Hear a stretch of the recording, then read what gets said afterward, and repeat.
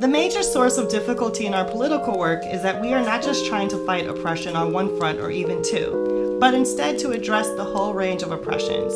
We do not have racial, sexual, heterosexual, or even class privilege to rely upon, nor do we even have the minimal access to resources and power that groups who possess any one of these types of privileges have.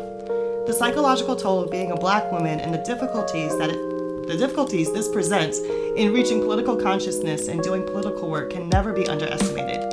There is a very low value placed upon Black women's psyches in this society, which is both racist and sexist. If Black women were free, it would mean that everyone else would have to be free, since our freedom would necessitate the destruction of all systems of oppression. Hey everybody, thank you for tuning in. Today on Black Culture, Black Thought, I am sitting down with my coworker, Jody Johnson, to discuss the drama that has been taking place within the Black activist community between DeRay McKeeson and Shaun King. Welcome, Jody. Yay! Welcome to the show. Hi, thank you for having me. I really appreciate it. Yay! So today I opened the show with a quote from the Combahee River Collective's Black Feminist Statement because I really want to take this drama that's happening between Shaun King and DeRay McKeeson to use it as a starting point to talk about how the fuck did these two become the face of the Black Lives Matter movement? Oh, exactly. Because it makes no goddamn sense. Yeah, absolutely. This movement was started by 3 Black women. Yeah. And yet, not that many people know who they are. Exactly. And it's a problem. But first, I do want to kind of get into the drama that's happening between DeRay and Shaun King because I think it's an important thing to talk about. I know we're a little bit late on this. For real. Eventually. Yeah. I will cover topics as they happen. But that's not my life. I live. Get it together. You know, I'm not an on-time person. But you'll get it together eventually. Maybe not. But if not, it's, it is what it is. It's my podcast. I can do what I want with it. Absolutely. I'm trying to take ownership in that. You know what I mean? But also in terms of like talking about this is just like, you know, it's Instagram beef. It kind of started from that, you know? It's so juvenile in, like, in some ways, but then in other ways, I think it speaks to a problem that happens within activist communities that gets overlooked. And I think the trauma that activists can have on each other is not talked about. Get into the start of this and how this really started. Let's go. So, Shaun King himself has been has been always receiving a lot of criticism. Yeah. And it really started back when people didn't think he was really Black. Yeah. And, but that actually came from white nationalists, that whole kind of thought of him not being Black, from white nationalist Milo something or the other. Oh, yeah. I don't know how to pronounce that last name. Milo's like Yiannopoulos or something like that. I like Yiannopoulos. Yiannopoulos, yeah. Emphasis on the poop. Okay. I mean, he was the... You know, I'm originally from Massachusetts, you know, and he was the Grand Duke of the Straight Pride Parade. Oh, that's very interesting because he is a queer man. Yeah. So he's a queer guy. He came out as gay. Yeah. So he was the Grand Marshal of a Straight Pride Parade. You know, I just think there's a lot of trauma within Milo. Yeah, a lot of that. I personally think he's just trolling. He's trolling. He's just trolling, yeah. He very well might be. So he definitely trolled Shaun King about this. For real. And so he said that Shaun King, is he really Black? I think both of Shaun King's parents are white. And then he's like, his mom had an affair with something. But that's kind of like where this drama began. Yeah. From that was like the first of his criticisms, I think, or feedback, or I don't know what the fuck you call that shit. For real. So he was also fired from the Daily News for plagiarizing, and Black women have come out and said that Shaun King has plagiarized off of them and copied his work and didn't give credit. Okay. And I think that's actually a valid criticism. Yes. So I'm going to say what I think is valid criticism and what I think is not so valid criticism, or criticism that's coming too soon because there's not enough evidence to support it. So therefore it's dangerous criticism, because I think it's very dangerous to say some of these accusations that have been lobbied against him without actual evidence to support that. Okay. Because I think that there's one thing you could talk about somebody, and there's another that's like, wait, this is illegal. and they can go to jail. And where's the evidence at? Where's the evidence? Where's the evidence? So this is libel. This is and slander. Exactly.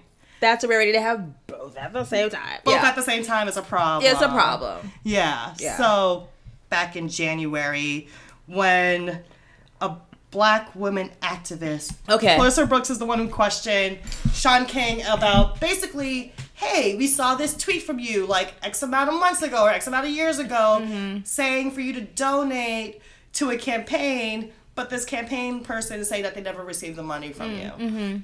Shaun King is saying, I never actually did any fundraising for this person. Yeah. And then it started to come out that Shaun King was basically stealing campaign money that he helped fundraise. He got a lot of kids. So. Huh? He got a lot of kids. He does got a lot of babies. He got a lot of babies. He's that old too. He got a lot of babies. Yeah, he got a lot of babies.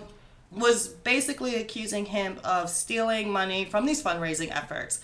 Shaun King pushes back like none of these fundraising. So all the fundraising happened, I think, on GoFundMe, and none of them were actually in his name, or the money was going into his accounts. Okay. He gathered 6 people within the field of like activism or finances, lawyers, most of them are Black, to kind of review his financials, reach out to like the 70 plus families that he helped fundraise for, and nothing came back from their report saying that Shaun King is doing any wrongdoing with this money. Okay. And he had a lot of family statements saying that Shaun King helped raise the money. Yeah. Without him, we would not have been able to raise as much money as we were able to. And a lot of these families are people whose family members were killed from police brutality. I see.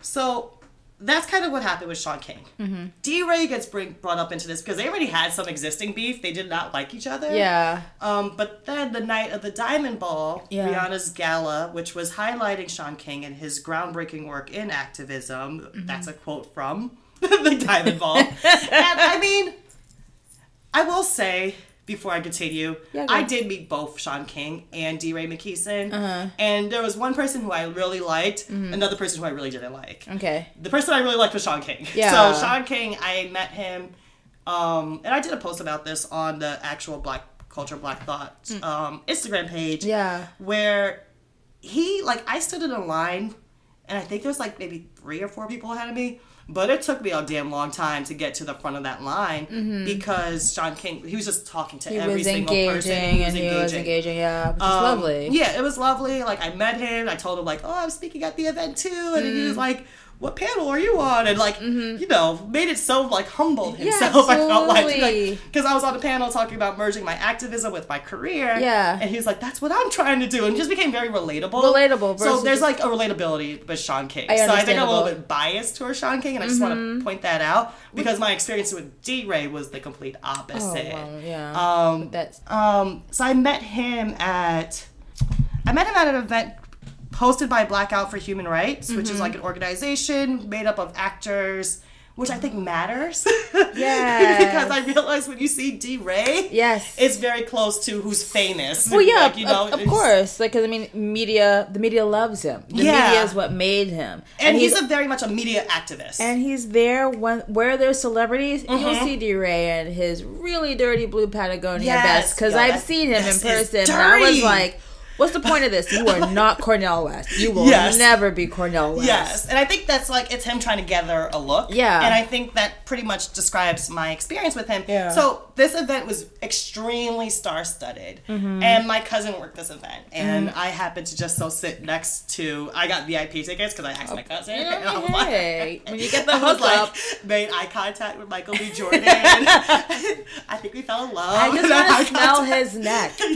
What is his cologne? He looks like he smells very well. I gotta show you the picture we have together. We look like we could be a couple. It looks like if you smell. I think you did. I did. And people's like when they took the picture. It looks like if he smells like sandalwood. Yes. Or like some sort of. As I stroked my hair and just yes, that's it. Anyways, Michael B. Jordan smells like musk. So we've been drinking. This is gonna be an episode, for guys. real. We've been drinking, and it's been we got some whiskey ginger. We're doing this after work with our students who are a lot sometimes. But no, so this event was extremely star-studded, like I mentioned.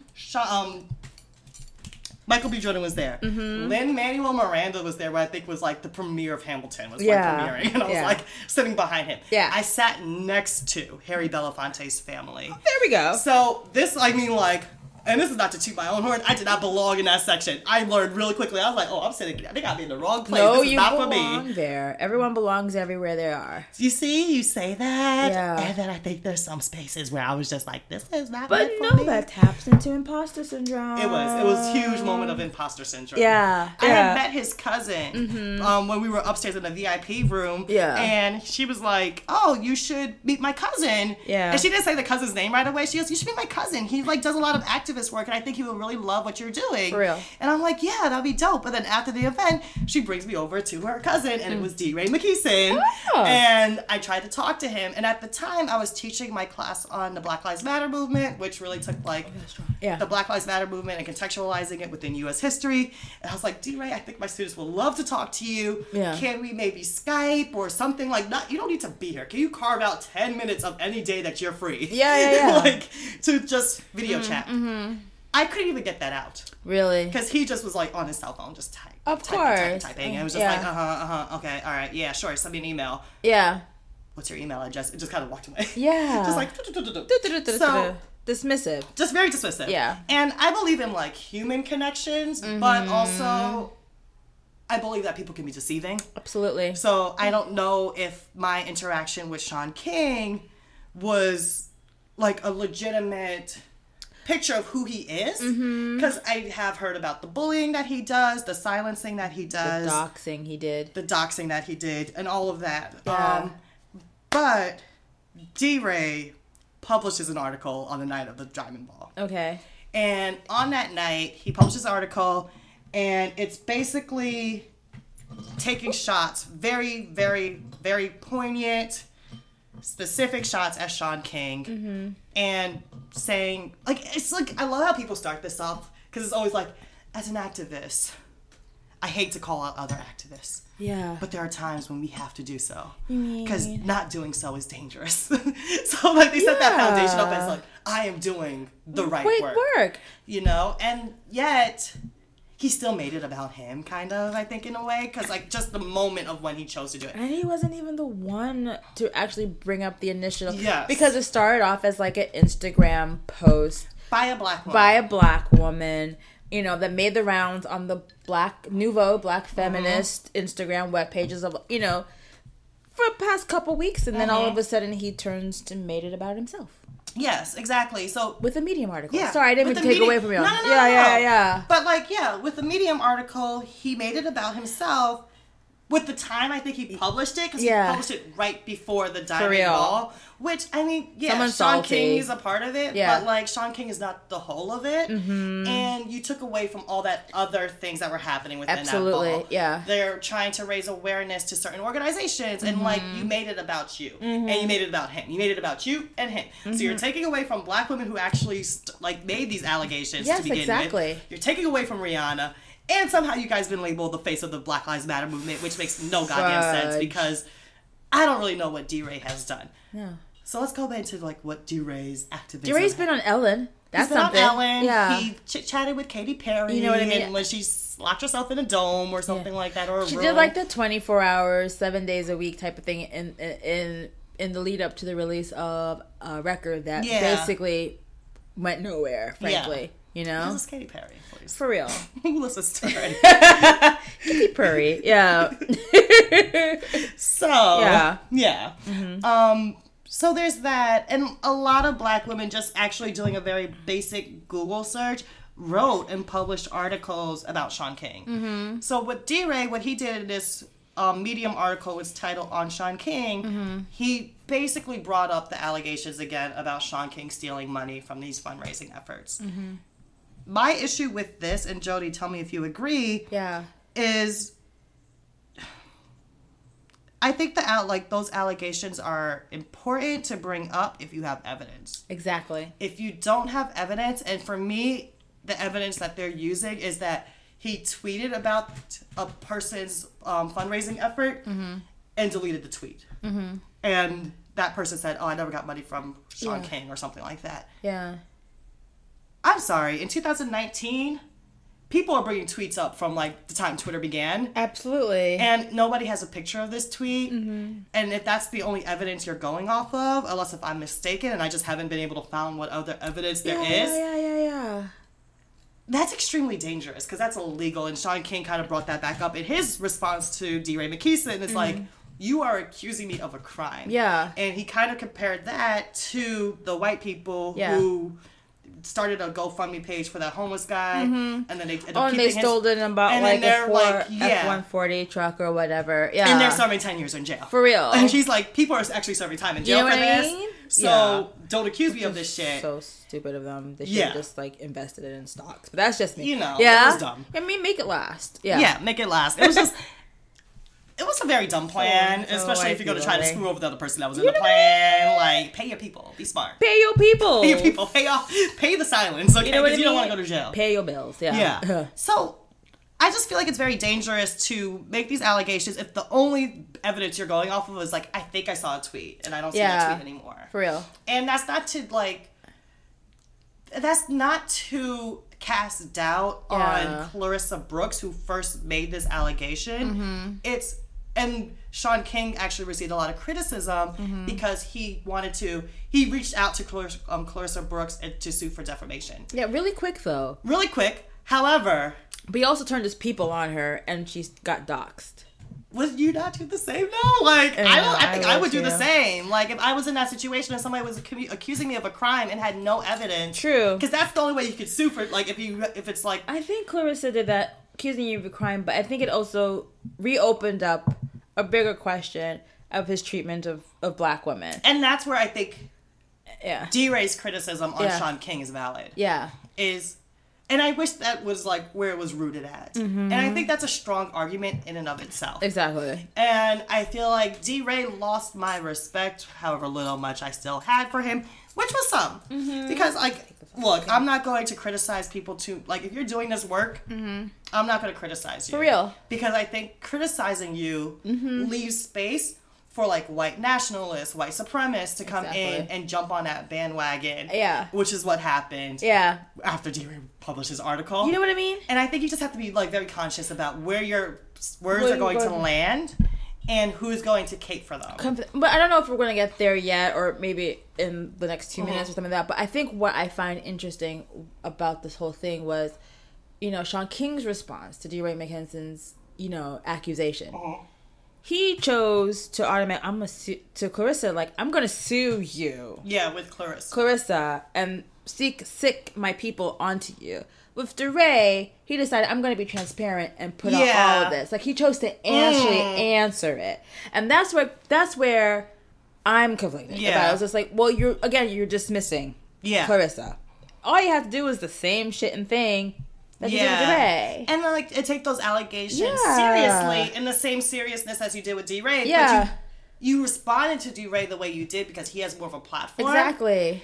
Because you can't just be like, oh, I'm going to stick my lawyers on you, DeRay, because that becomes, like, dramatic. Exactly. But you can do so with Clarissa because she doesn't have as big as a platform. Absolutely. And therefore, we may not know. And she's not the first woman to bring this question up over the course of the past few months. And he's just chosen to choose to sue, choose to do this. And bully, like, people said that he's very much so as a bully. Part of DeRay's criticism is that he doesn't know how to run an organization. And I think it was with Justice Together. Yeah. And valid.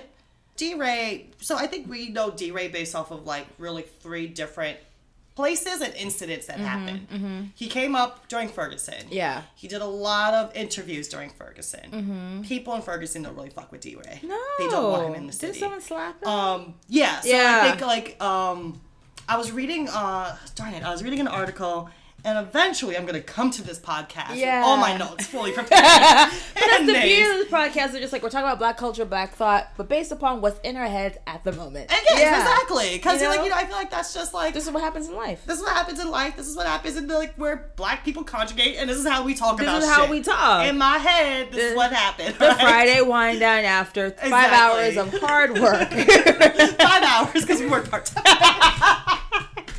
We have a hard life, y'all. We have a hard life of eating really delicious Jamaican food. Yes. Because our job is business lunch, too. You know what I mean? It's hard. Jody, you're invalidating all of my I'm sorry. All my complaints. No, we're not going to complain about the job. No, we're not going to talk about our fucking first world problems. Yes. So we can be bougie too. Yeah, go ahead. Maybe that'll be another episode. First world problems. You know. Black edition. Black edition. Black edition. What the fuck is happening? Because we also have to admit that we got some first world problems. You know what I mean? I was like, we wanted ginger beer, but we didn't want Grace. Ginger ale? But we bought Fever Tree. And what is this shit? Okay. I don't know. It's actually not bad. It's not actually. It's not bad. It's just expensive. On its own, yes. Yeah, too expensive.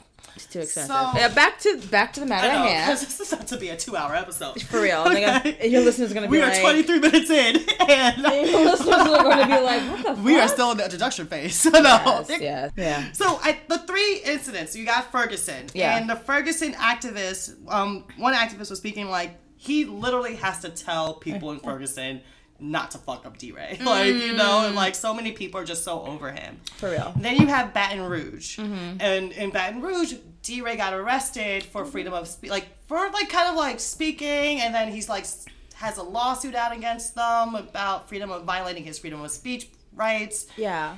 And so, high publicity too. Absolutely. Then Baltimore, he ran for mayor, another high publicity incident.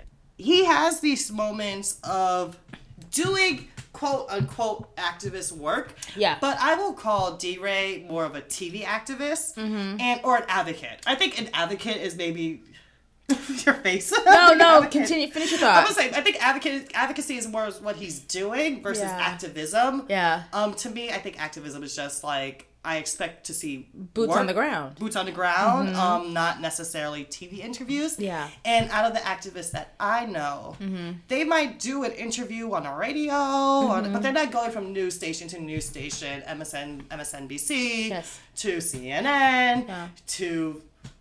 I think that's all what I seen him on, but like, you know, he's not... been on Jimmy Kimmel. He's been on like, Jimmy Fallon. He's been on That's not where I'm seeing activists. No. I just don't see it. And I, like, if you look back to my first episode, shameless plug, we really kind of get into grassroots activism versus like more of a corporate activist. Yeah. And I feel like he leans more towards corporate activism. I see. In that it's just a face talking about a movement. Of course. But not necessarily doing the work. Well, palatable. Yeah. Palatable to white audience. I'm gonna say it. He's like a he's a teach for America for the Black Lives Matter. Legit. But I hate that program too. That's another episode. We got like 5 different episodes here. You know what I mean? But like, he's a palatable advocate. He makes it easy for the ones who 5-6 days out of the 7 days of the week keeps their head in the sand, and maybe for that one day want to take their head out of the sand and just kind of say, well, what's going on with the people outside of me? It's easy to talk to him. It's easy, you know, his activism, like, I'm raising my hands as in, like, you know, the black, the black fist, you know, like the black, you know, Black Lives Matter fist. Start filming these. That'd be fun. But it's like, I've lost my thought really quickly, but it's like for those who kind of want to say, well, we want to say that, you know, we're woke and, you know, we're all about Black Lives Matter. But if we were to talk to Patrice, if we were to talk to the ones who were literally there, who literally got hurt, who's, you know, like with Patrice, whose brother was considered crazy, you know, I don't like using the word crazy, but like mentally, you know, that makes it too real. You know, with him, it's real, but it's not real. If you get what I'm saying, it's like some of the things that he does is like, I remember one interview with him, and they were asking him, well, what do you feel about the violence that's taking place? And he did he's a good speaker. I will give him that. D-Ray's like a really good speaker, and what he said, it was basically asked, like, what do you think about the violence that's happening during the Ferguson protest? And he was like, you know, I don't believe in violence myself. So it's like that kind of insidious of like, well, I don't condone this, but I understand it. And broken bones is not the equivalent to broken windows. And I get that. But also I think that there's this like trickery that happens in there when you say like, will you shut it down? Try to like. But he's kind of like poo-pooing on them. Yeah, it's still like that's what I'm saying. Yeah. So it's like, oh well, that's not what I would do. That's not what I would do. When it worked though. Exactly. It worked in terms of getting awareness, of disrupting, and of stopping the nation in some ways. Mm-hmm. During the Ferguson protest. Absolutely. All eyes were on Ferguson. Exactly. That was it. Absolutely. I mean, was he actually there during the actual Ferguson protest, or was he just on TV?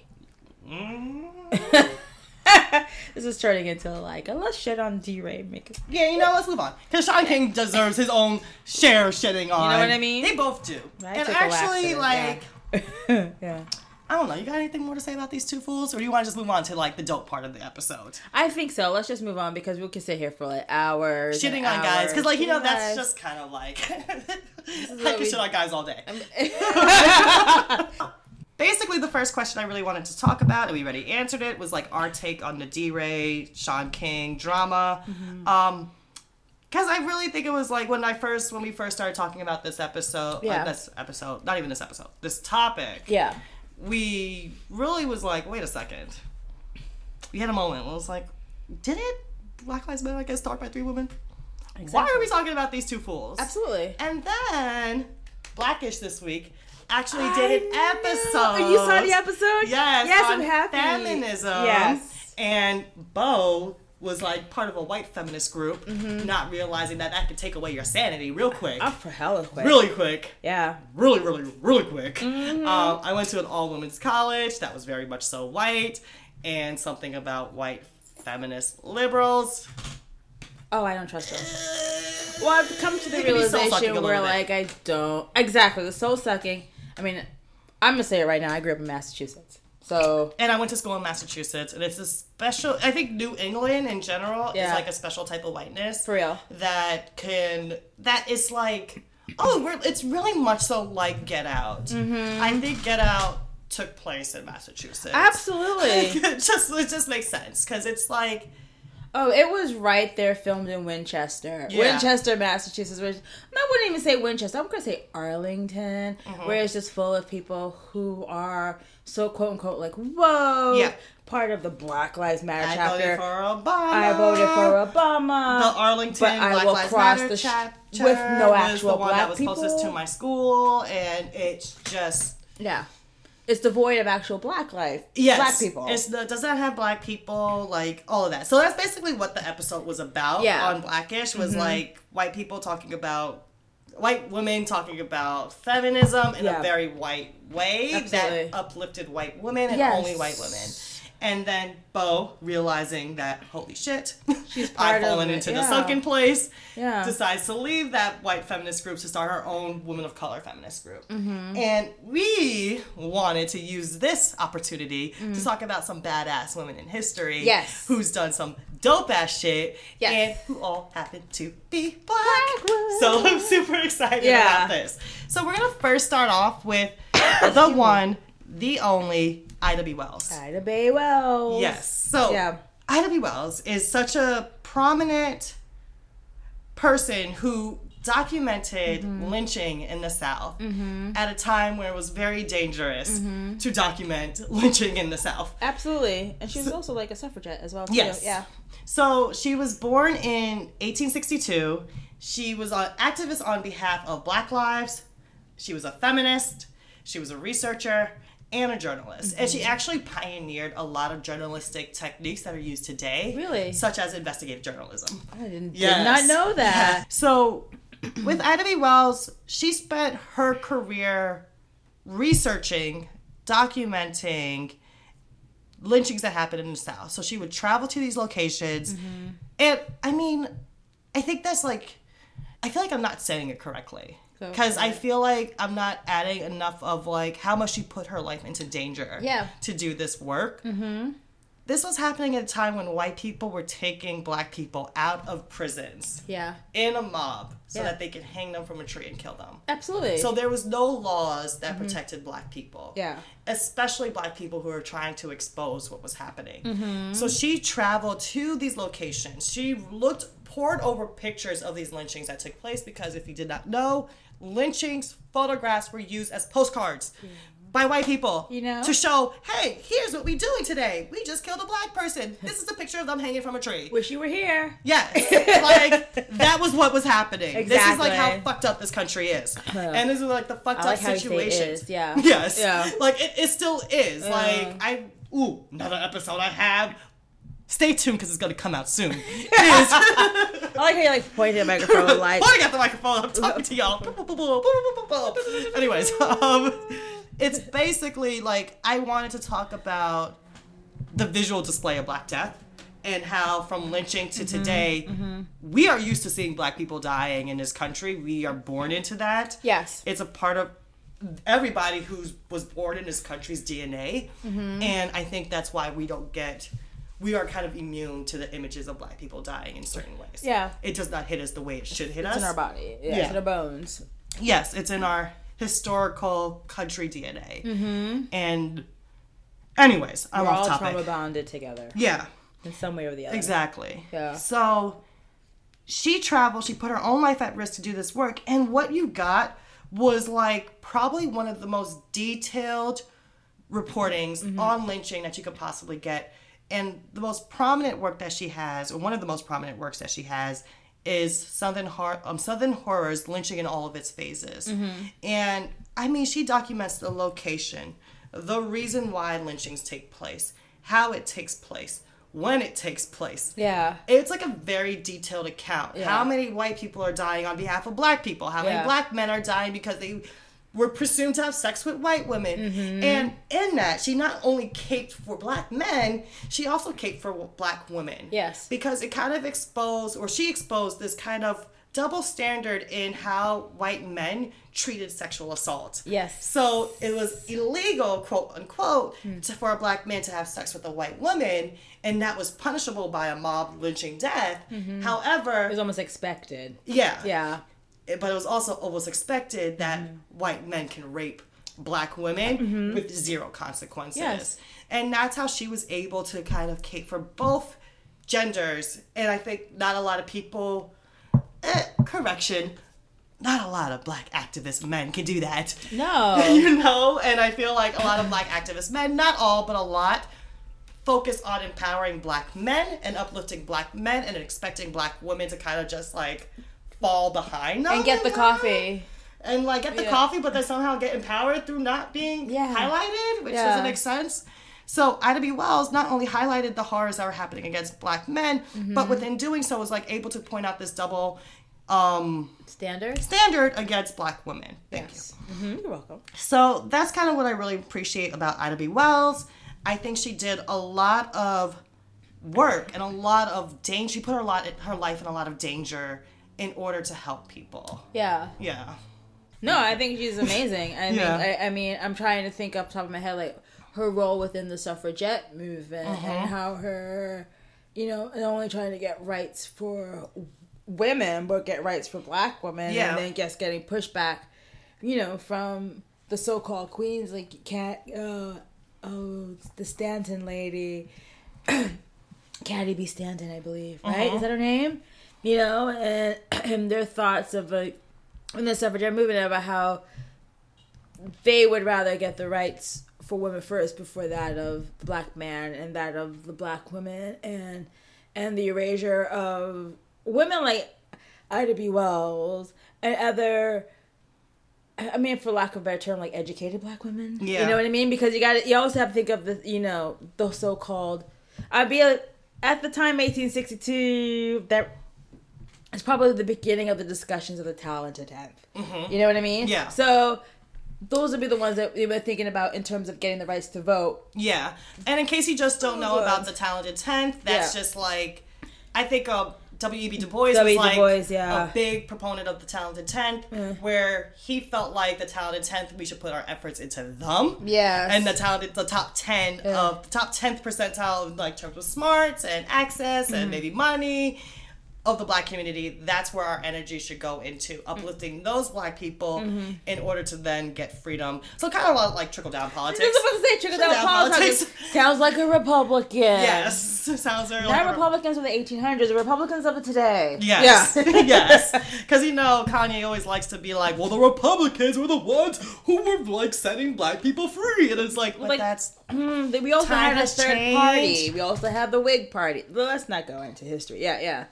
Times have changed, yes. Yeah. Gotta thank Ayn Rand for that. Yes. But that's for a different podcast, different time. So, yeah, you had the Talented 10th, and you had it, like, trying to gain access to those who we saw as being special Black people. Kind of like the New Negro, I think. Kind of like that goes on to that. And then not necessarily gaining access for everybody or trying to, like, kind of, it's like very much so today, respectability politics, I would say. Respectability politics and creating that barrel in which the crabs live in. Yeah. Yeah. And in case they don't know what that means, do you want to explain your crabs in a barrel? Crabs in a barrel analogy? Yes. So basically, when the crabs are in a barrel, they're all trying to get out of the barrel. And so as a crab is trying to get to a top, a crab might grab a claw, the one below, and pull them down. And I look like within, like the Black community, or just communities in general, life in general, if you get to a point up at the top, I always say they want to be the special snowflake. They want to be the only ones. And by hook or by crook, that probably might be another thing I have to explain, but like they will make sure that they are the only ones and will go through whatever which way to kind of pull the person down back into the barrel so that they don't get free. Yeah.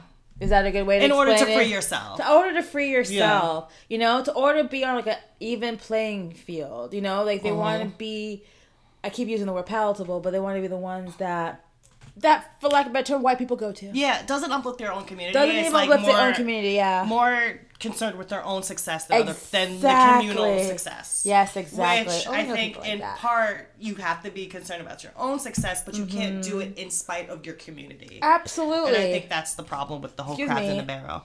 Whole crabs in the barrel, Talented 10th. Yeah. All of that. Yeah. So what were you saying in terms of Ida B. Wells and that Talented 10th and... I lost train of thought. What in terms? You were saying like that was the time of the Talented 10th. It was like I'm assuming it's probably the beginning of the Talented 10th because, I mean, essentially it was like the first Black female doctor, the first Black this, and legit the first. Yes. Black. I mean, we still have a lot of first Blacks even today in 2019, but she's kind of working to maybe uplift those a bit more. Rather those who are sharecropping, Yeah. Find a way to get them from that, which is essentially still slavery. Yeah. Still slavery. Yeah. Still slavery. For sure. Yeah. Yeah. So we definitely wanted to talk about, also, Ida B. Wells had to leave the South due to many death threats. Understandable. Against her life. So I just really wanted to talk about Ida B. Wells because I think that... Ida B. Wells. Yes. Yeah.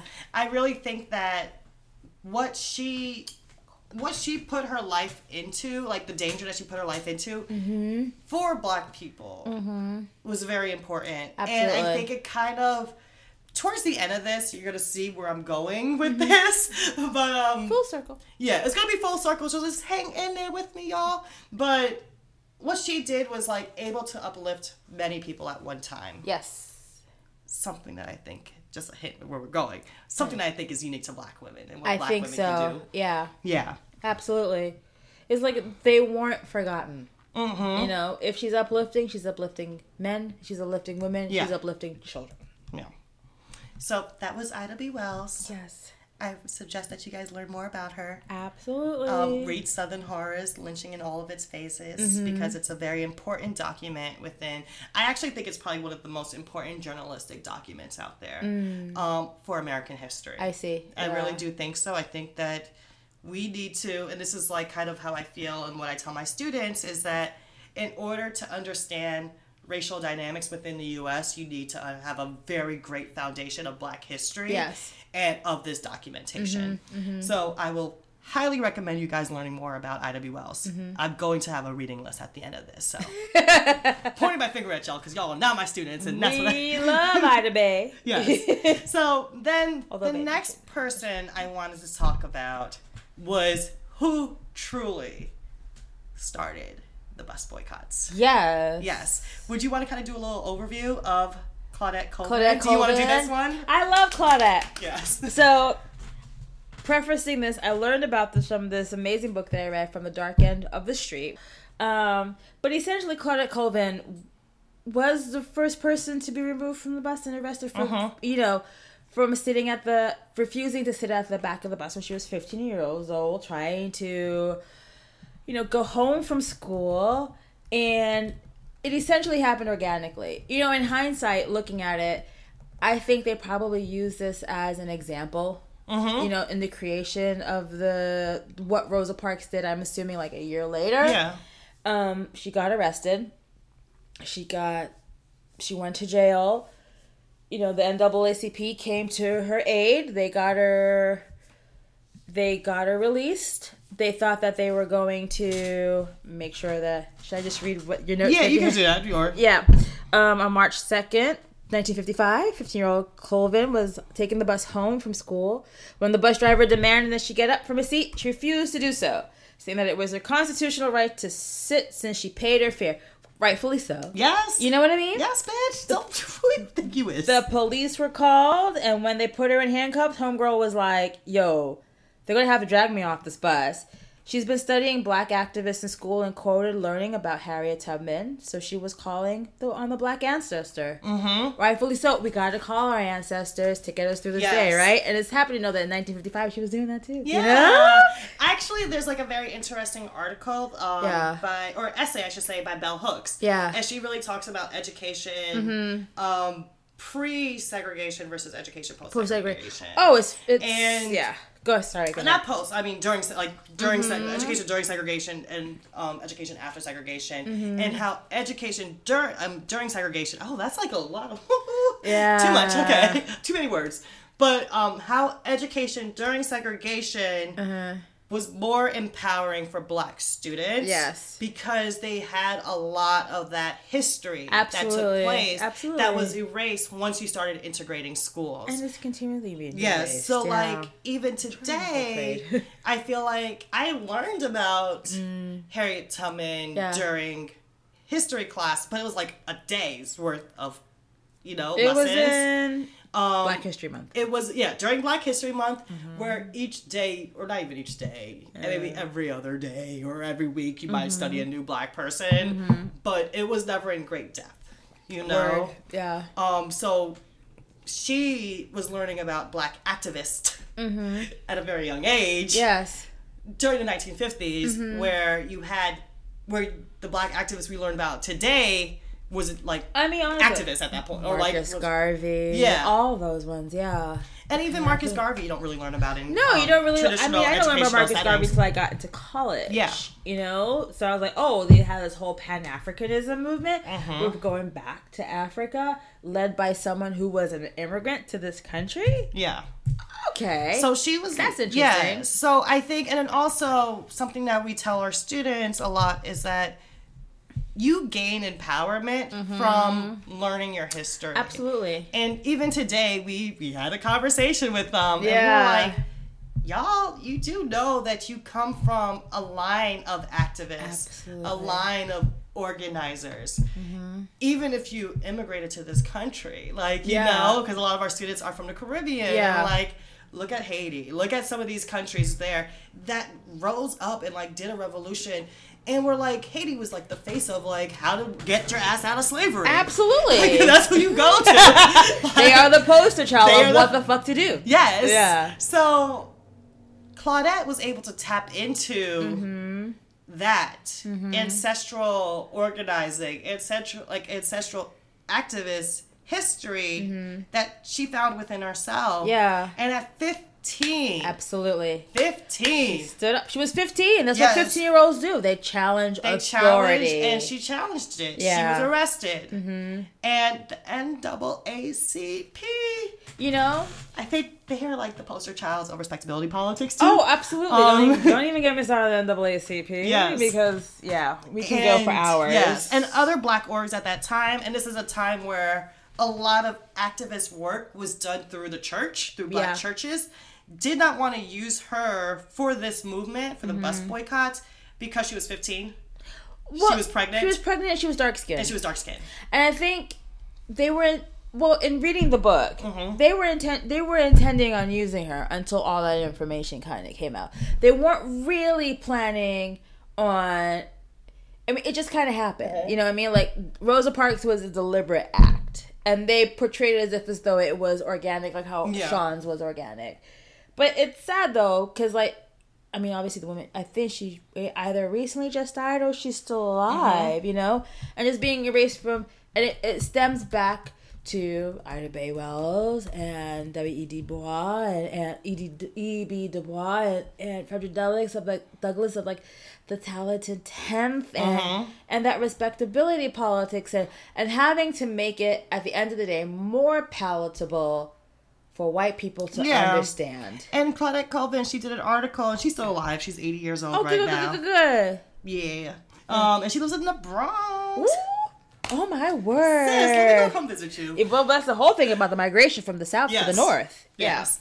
And she said that the reason why the NAACP didn't want to use her was because Rosa Parks had the skin complexion and the hair type that was more closely associated with the middle class. And I think that kind of just highlights where this movement might have been. Absolutely. And who the faces of these movements was middle class black people during the civil rights. Because they were smart. They know how to speak you got Dr. Reverend Martin Luther King. Absolutely. Don't even get me started. I love Dr. Martin Luther King and what he's done for America, but at the same time, there's issues with him too. Worthy of critique. And it was also like with this bus boycott with Rosa Parks. I mean, the work that Rosa Parks was doing prior to the bus boycott. Yes. All of that shit was erased. So what was some of the work that Rosa Parks was doing before the bus boycott? I mean, if I'm correct, I believe Rosa Parks been part of the NAACP since she was pretty much like a teenager and a child. I know her parents were involved, like early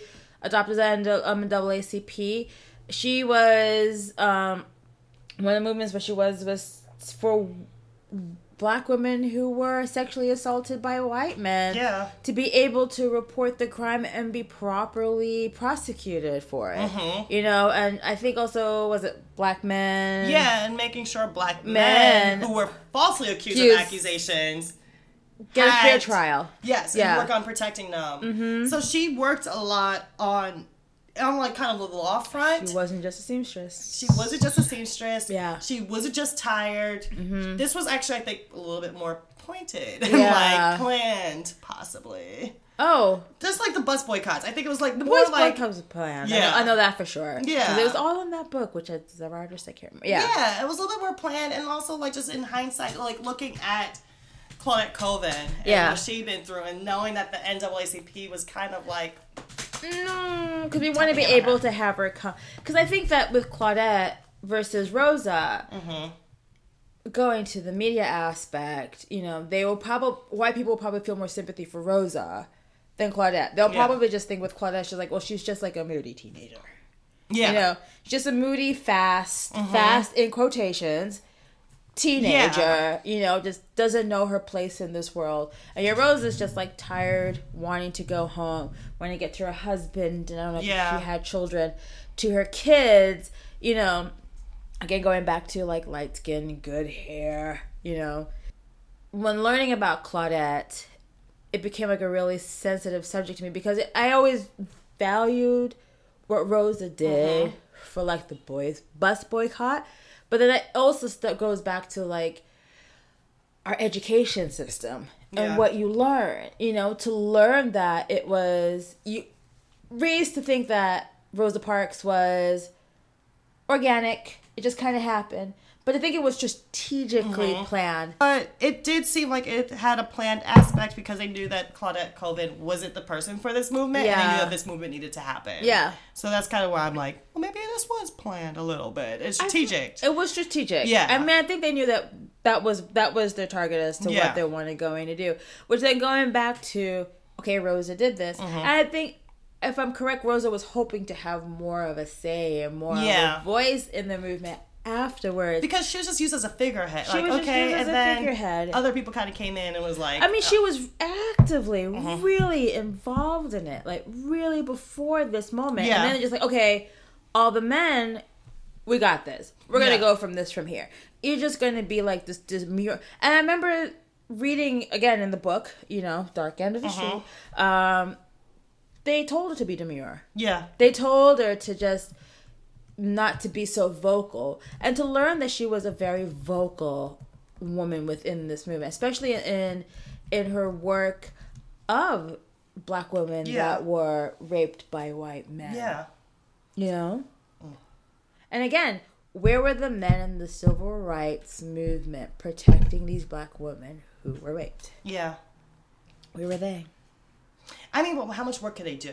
Not much work, but I mean the ones who had a voice, who had a say, who was, for lack of a better, I keep using the word palatable, but for the ones who were of the upper echelons that white people would listen, in quotations again, listen to. Where were they? Yeah. Where were they? Yeah. Because in learning about the rapes of Black women during this time, they weren't.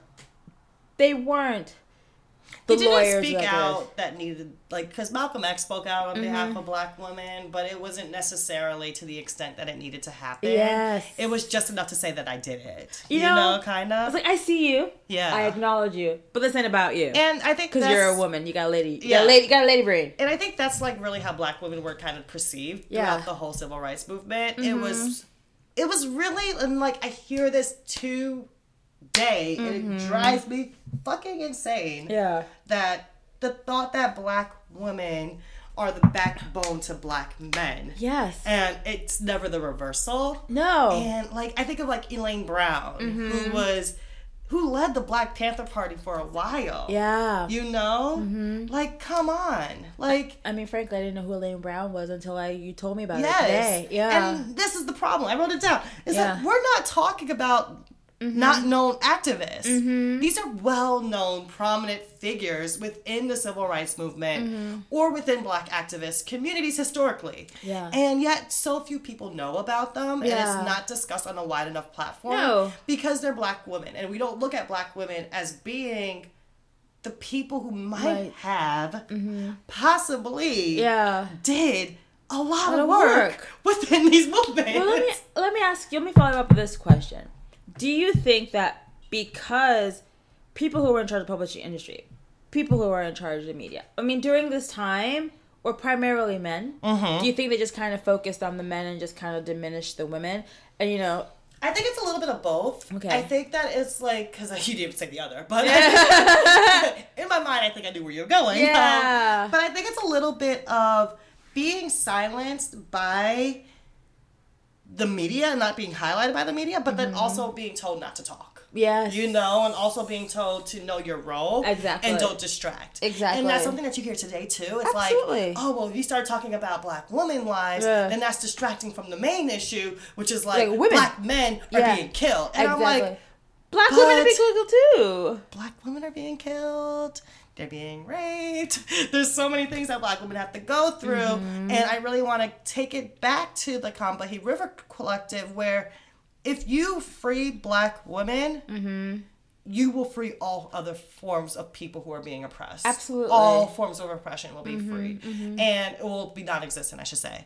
Because when we look at the hierarchy of where people fall, the hierarchy of systems of oppression, you have white men on top. Yes. Followed by white women, followed by Black men. And by Black men, I don't want to say all people of color, because that's not necessarily true. True. But I'm just going to go in the frameworks of Black and whiteness right now. So followed by Black men, and then followed by Black women. Yeah.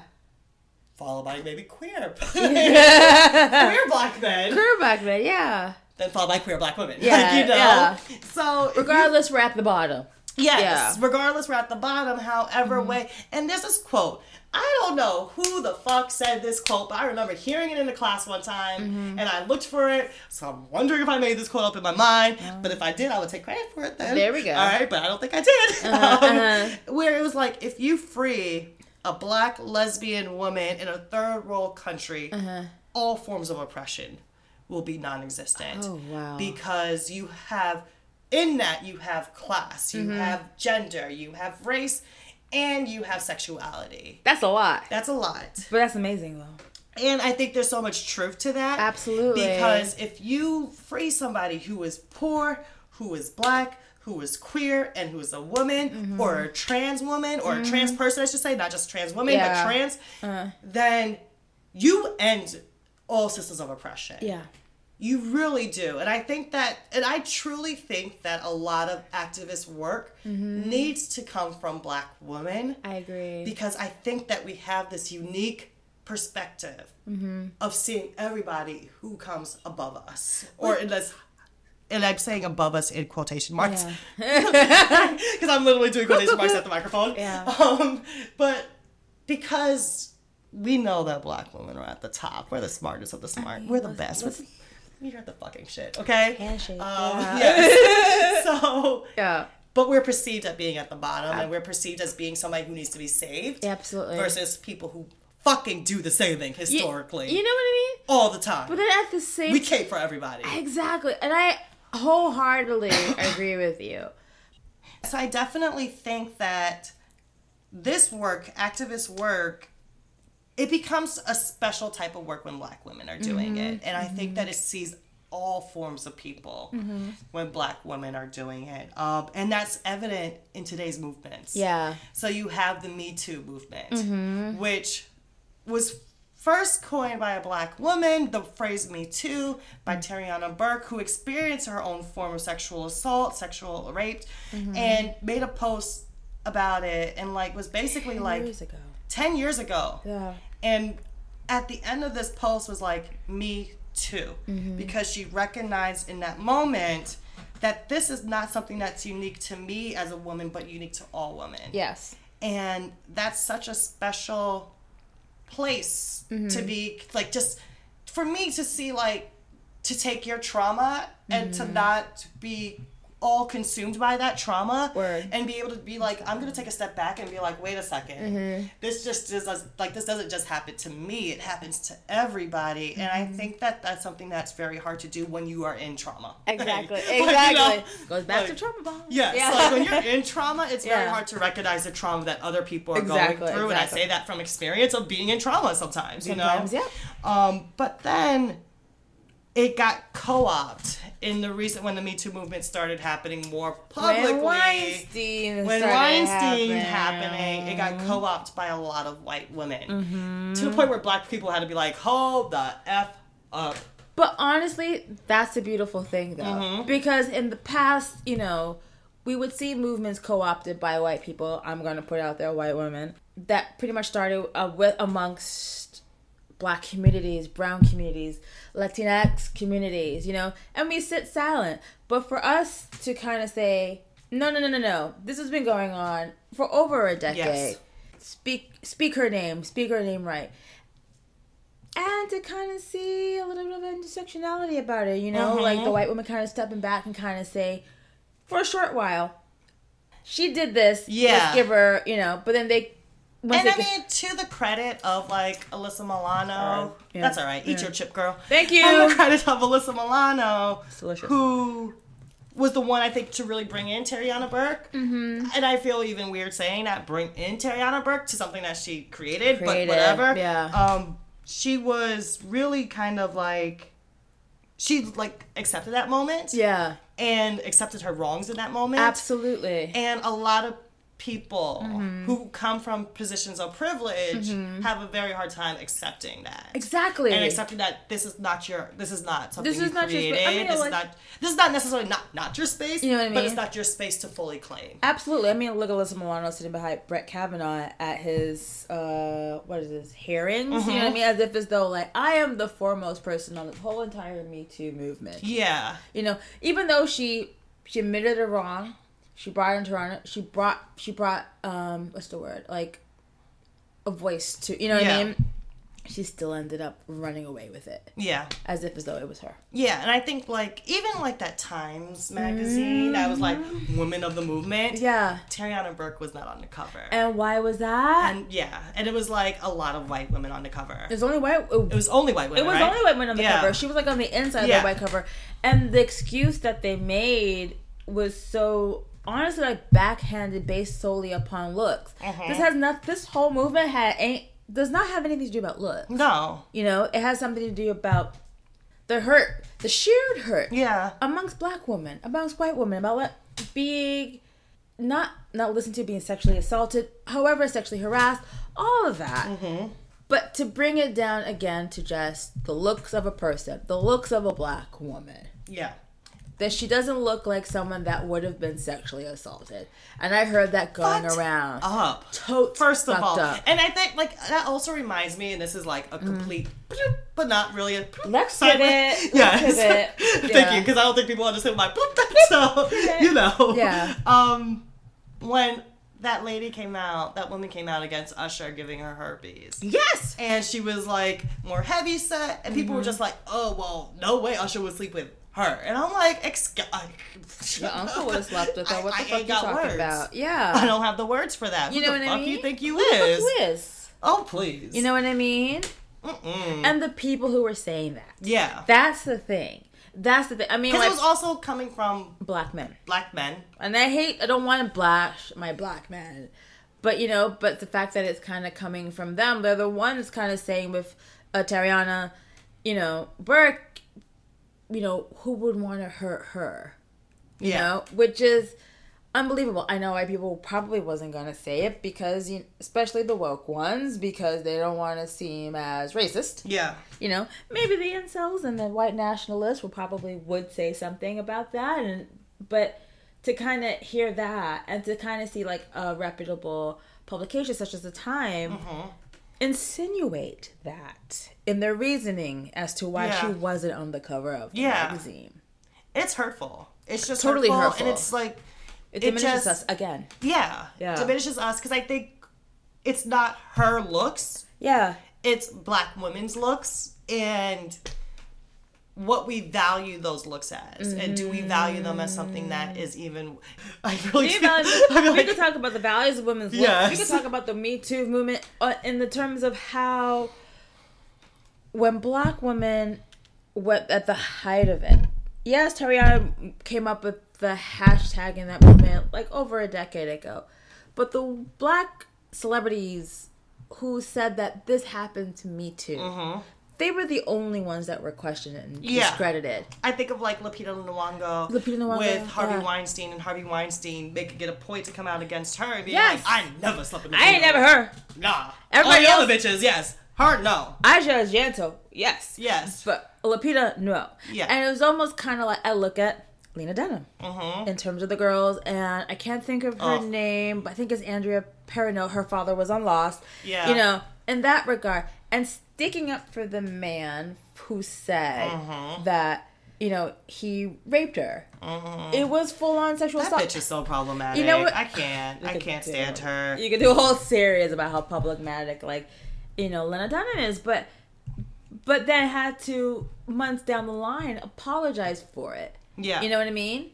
But you're supposed to be all about for the rights of women. All women. You say all women. But then, you know, you just have to speak out when an injustice is being had. And there's no way this man slept with that black girl. And I mean, speaking for personal, like, experience, not in terms of, like, being sexually assaulted, but, like, hearing white women say, well, I can never see that happening. You know? Yeah. And having someone who doesn't look like you being attracted to you. Well, I can never see that happening. Yeah. But I can never see that man raping you. Why would he rape you? Yeah. Or even, like... I remember back in my day when I was younger. I know. I had a crush on a white guy. Oh, last week. Not last week. It's been years. Yeah. But just being like, having a crush on a white guy and my friend being like, really, Chelsea? Yes. Really? You think that a white guy saying this to me, you think that white guy would want to date you? And I'm like, well, why wouldn't they? Well, just look at you. You know? And having that word, that phrasing being said to me. Just look at you. Just look at you. Yeah. It's just like, you know, I mean, we're probably veering off course, but, you know, hearing a friend of a friend who had a crush on me, again, from a white woman, and she's like, well, I don't see where that could be the case because he didn't really talk to you. I don't see where that would happen. Yeah. And it wasn't the first time she had said something like that, you know? And it was just kind of like, well, it makes your mind goes to places like, well, what's wrong with me that no one wouldn't want to meet to me as well. And I think that's like, it's not far off course. Yeah. It kind of goes into why Black women are not believed. Exactly. In terms of being raped. Yeah. And specifically being raped by white men. Yeah. And having that be like something historically that hasn't been prosecuted in a way that it needs to be prosecuted. Who would want you? Who would want you? Yeah. Or are you rapeable?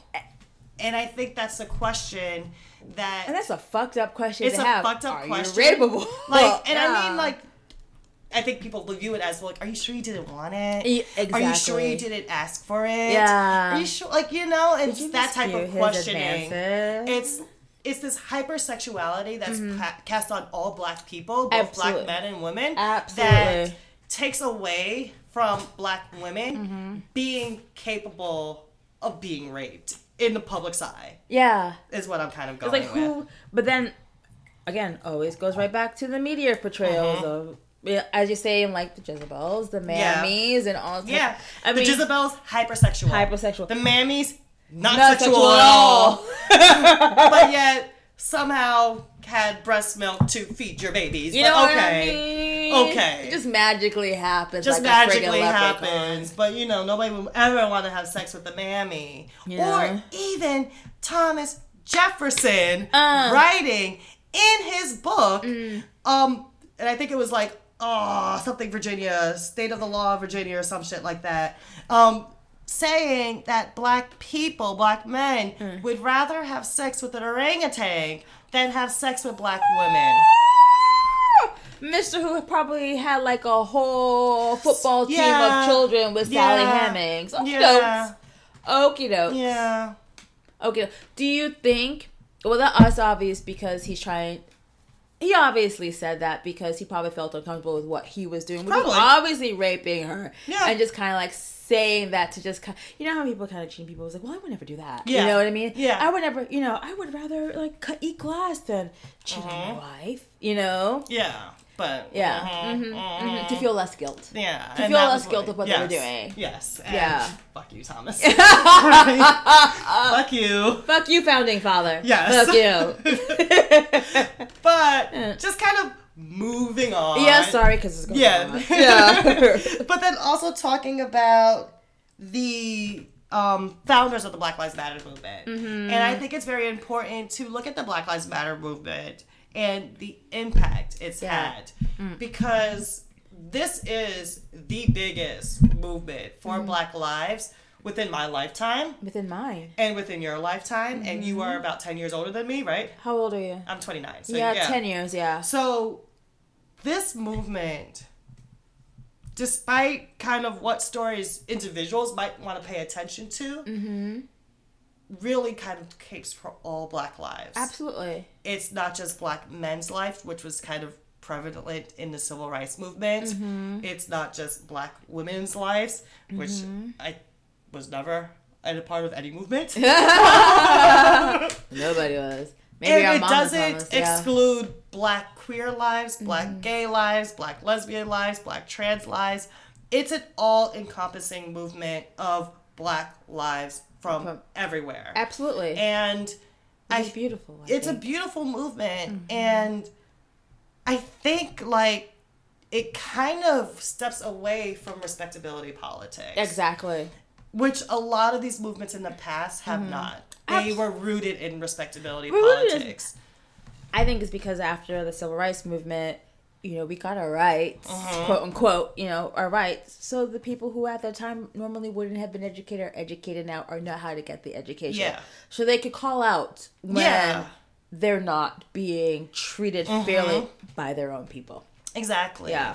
And I think what this movement did is, like, it allows Black people to exist in many different magnitudes. Exactly. And to have all of those magnitudes demand the respect for Black lives. Exactly. And Exactly. it's only a movement that I think Black women could do. I think so. I can't picture this. We have the empathy for it. Yes, we have the empathy for it. We have the sight for it. Because it's something that, like, if you are at the front of the line, you never have to look at who comes behind you. Exactly. And if you're at a position of a line where you're not at the back, you don't need to ever look back unless if you choose to. Yes. But if you're at the back of that line, you have to see everybody in front of you. Exactly. And I think Black women have been positioned at the back of the line for so long in this country. Yeah. We are constantly being overlooked. Exactly. We are constantly being diminished. We are constantly saying, know your place and your time will come. Yeah. Your freedom will come eventually, but after my freedom. Exactly.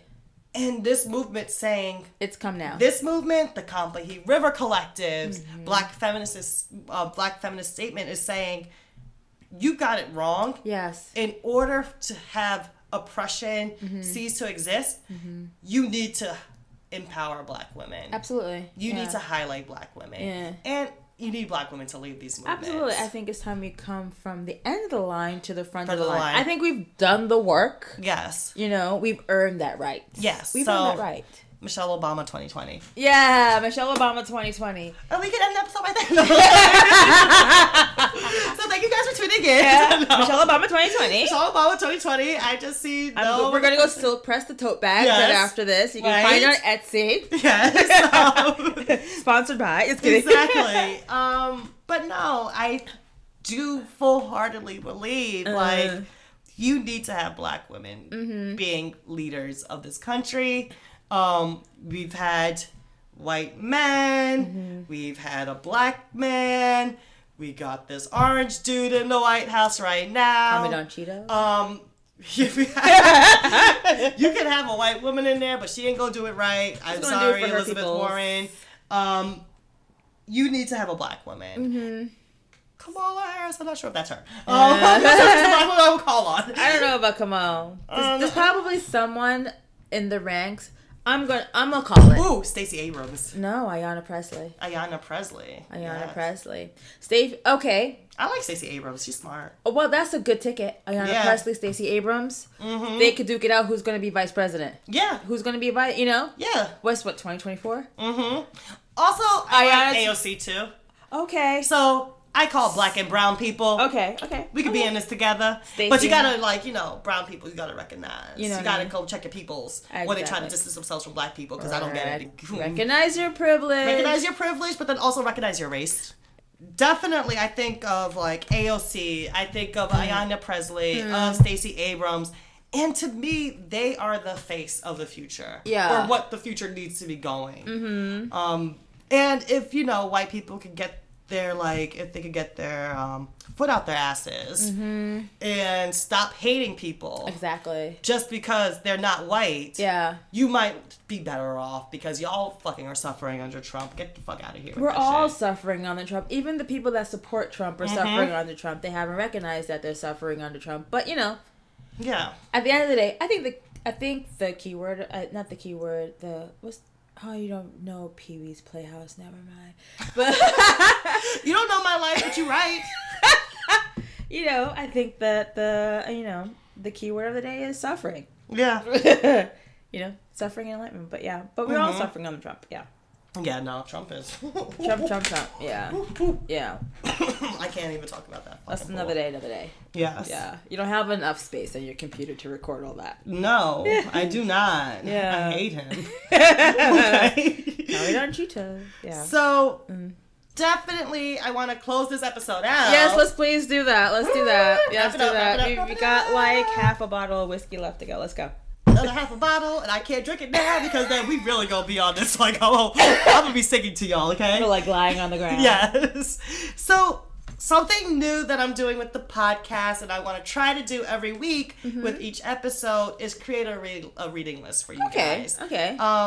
And that way, I really want this podcast to be rooted in enlightenment, in educating yourself, because I really feel like you could go to a classroom and you can learn, but the most groundbreaking, transformative type of education comes from when you empower yourself to learn for yourself, and not for a grade, and not for because you're in class, but just because you have your own interest to learn more about your peoples.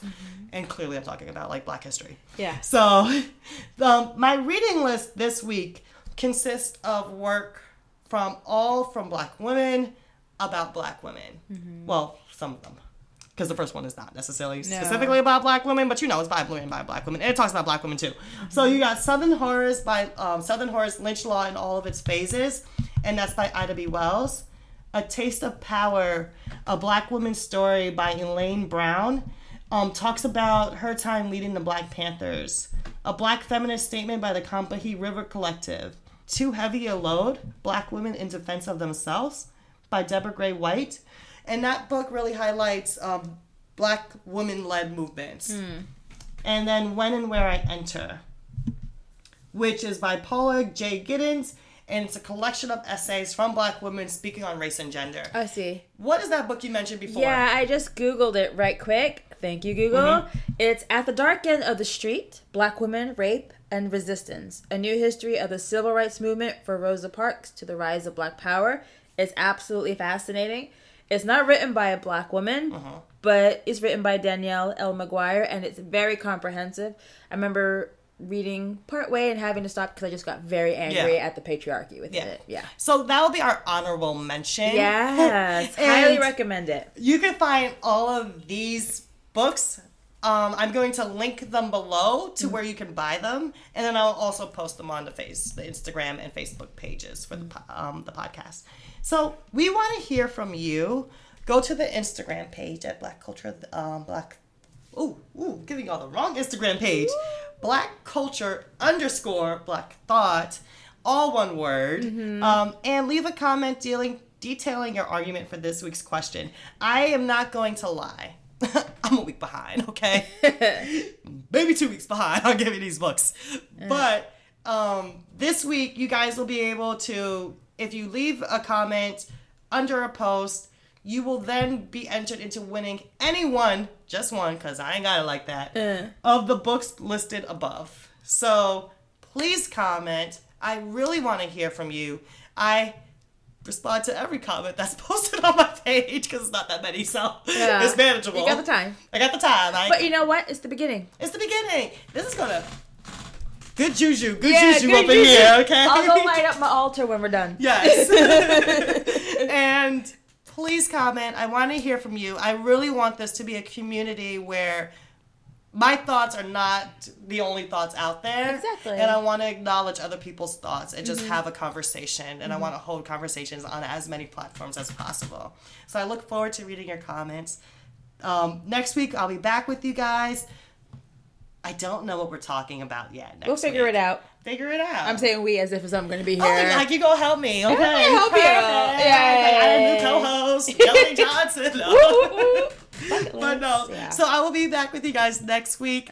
Thank you so much for tuning in. Love you all. Bye. I talk like I got fans. You got a fan. I got it. Thank you. All right. Thank you all. Talk to y'all next week. Deuces.